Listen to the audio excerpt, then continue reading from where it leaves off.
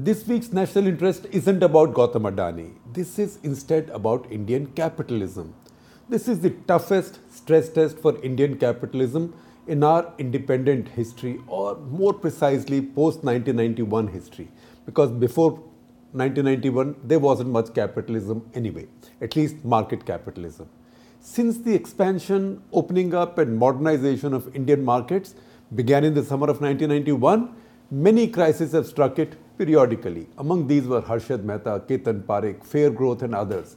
Each one held out a crippling threat to Indian markets and to the new growing equity culture among common Indians, which is so crucial to the arrival and to the flourishing of a new capitalism. Each one of these scandals and scams rocked Parliament, pauperized many well-meaning investors, and sent some crooks to jail, if much too briefly. But there are five crucial differences between these and now, these old crises and now. Number one, none of these crises arose when the Indian markets and economy were globally integrated.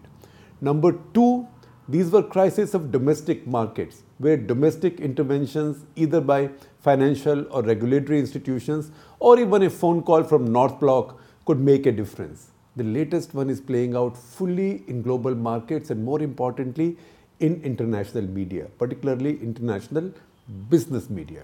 Number three, the old crisis, check out the so-called KP7 or Ketan Parekh scandal, for example.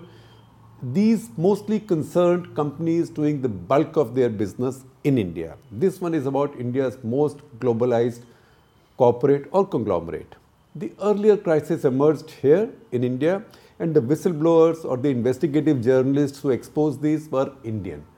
This one has been triggered by a very foreign and tiny financial institution, if you want to call it institution, or we can just say a company that specializes in short selling, one part of market operations. The fifth and the most significant difference from the standpoint of this column is that those who've created this current kerfuffle aren't whistleblowers. They are not whistleblowers, nor are they activist shareholders. They have no such claims. They are not trying to make the world a better place. They are coming at it purely for profit. They are short sellers. They have a fully disclosed vested interest in bringing down the share price of a company they are investing in, quote unquote investing in, because they are only investing in a company by short selling its stock, not just selling its stock, but short selling its stock. Who said you only make money in the stock markets when your share goes up? Hindenburg has now shown us again that you can also make money when your share goes down. Of course, people who are in the markets know it, but this has now brought this realization to a much larger chunk of a section of Indian public opinion. The reason we list this fifth difference as the most critical is simple. When foreigners invest in our companies, when our companies list overseas, NYSE, somebody goes and rings the bell. When the world sings our praises, when FDI and FPI figures zoom, we celebrate, we take pride in it. Do we at the same time have the nerve to take the downside that might come with it? What is the downside? One, that we, our government, financial institutions, or regulators can no longer influence or arm twist this all-powerful entity called the market. Two, the need to accept that even what looks like a bunch of young upstarts can look to make mega profits by taking down one of our biggest conglomerates on the market. Markets in good capitalism have no nationalist lens. If money has no color, it also carries no passport. It needs no passport. And those who play in the market love their money first. All national, political, or ideological loyalties come next. It is for all these reasons that we call the ongoing crisis the greatest stress test for Indian capitalism as yet.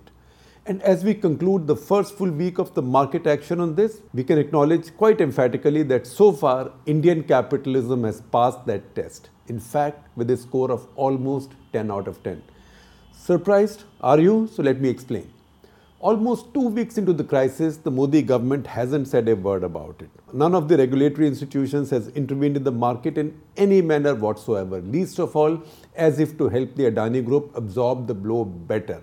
The conglomerate has been left to its own devices.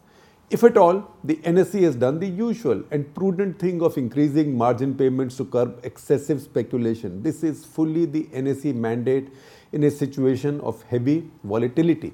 While the conglomerate called it a foreign conspiracy to attack and damage India and its institutions, the government, the entire finance ministry establishment, in fact, they've been on camera all over the past couple of days because of the budget, and there was a lot of opportunity to slip something out, but they didn't, right? Similarly, regulators, the ruling party leadership have all kept mum. Never mind the flag. If India's most powerful political establishment in almost 5 decades responds to a situation like this as if it's something that must only play out between a corporate and the market, it is the coming of age of Indian capitalism. It is almost as if let the market take its own course is the new let the law take its own course. Think on the contrary, what would have followed if the mighty Indian state had acted in the way it might have when our political economy was less evolved? Really bad ideas like the suspension of trading and the launch of investigations against the greedy, immoral and what have you short sellers could have found currency. Even the whiff of such a false step would have done enormous damage to India's markets and the global trust on which a booming new economy rides, and indeed our still very adolescent capitalism. And please do not say this talk is nonsense, that no such thing would ever be possible. The scar of the retrospective Vodafone Amendment on global trust in India is still to heal fully. We have to be grateful that such ideas aren't floating anymore.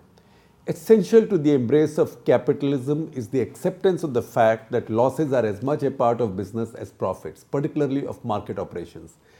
Nobody can pass a law mandating only profits in the markets. It's like passing a law against a failed monsoon or passing a law against India losing in any sport, right? Such things are not possible. Similarly, on the markets, you can't say that my law is that markets will only go up. That's why mutual fund sellers keep repeating that statutory warning. Mutual fund/equity investments are subject to market risks. It's also because these investments involve risk that governments tax capital gains on equities and equity mutual funds at a lower than normal rate because they acknowledge the fact that you are taking a risk and they want you to invest more in equity and take the risk. The lesson for common folk, therefore, is not to get irritated when that statutory caution is repeated in so many advertisements between overs during your T20 live telecast. Losses are as much a part of the market as profits. Hindenburg has only underlined to us that you can also make profits from losses if you are a short seller with nerve and information. The reason the market, particularly one as large and spread out as India's now, is so powerful is that it can never be identified with any individual. Not one, not many, not a couple, not many, not even a large cohort. Think of it as a humongous mob of anonymous, moneyed tens of millions or crores maybe.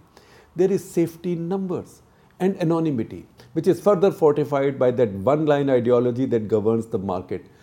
What is that ideology? What is that one line? I love my money. That is the line that governs the markets. People can follow this god or that, vote for one party and detest another, love one football or IPL franchise and hate another, but they will never let any of this affect their choices in the market.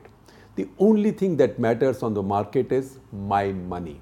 Of course, I can make the wrong choices, but never because of my politics, religion or loyalties. This is what makes money the most secular god of all, which in turn also makes the market the most powerful monarch of all, or at least in the world of capitalism. If you are in the market, never mind whether as a corporate, conglomerate, broker, banker or even an ordinary day trader or investor, understand the fundamental law that applies. So forgive me, honorable judges, I am borrowing this line also from judicial practice, which is, you say, may you ever be so high, the law is above you. I am saying, in a capitalist system in the markets, may you ever be so high, the market is above you. In this round, the market has won. But it is still for Adani now to decide whether he has lost or not. Conceding defeat would mean continuing to fret and fight with the market, with money or other clout finding shelter underneath the supposedly ulterior motives of the short seller, so on and so forth. The other way would be to take the blow with humility, like a bad day in the market. Focus then on the many good and bounteously cash-yielding businesses and assets more sharply, rebuild what just got broken, and hope that the market will love you again in the course of time. This, in our book, would be good capitalism.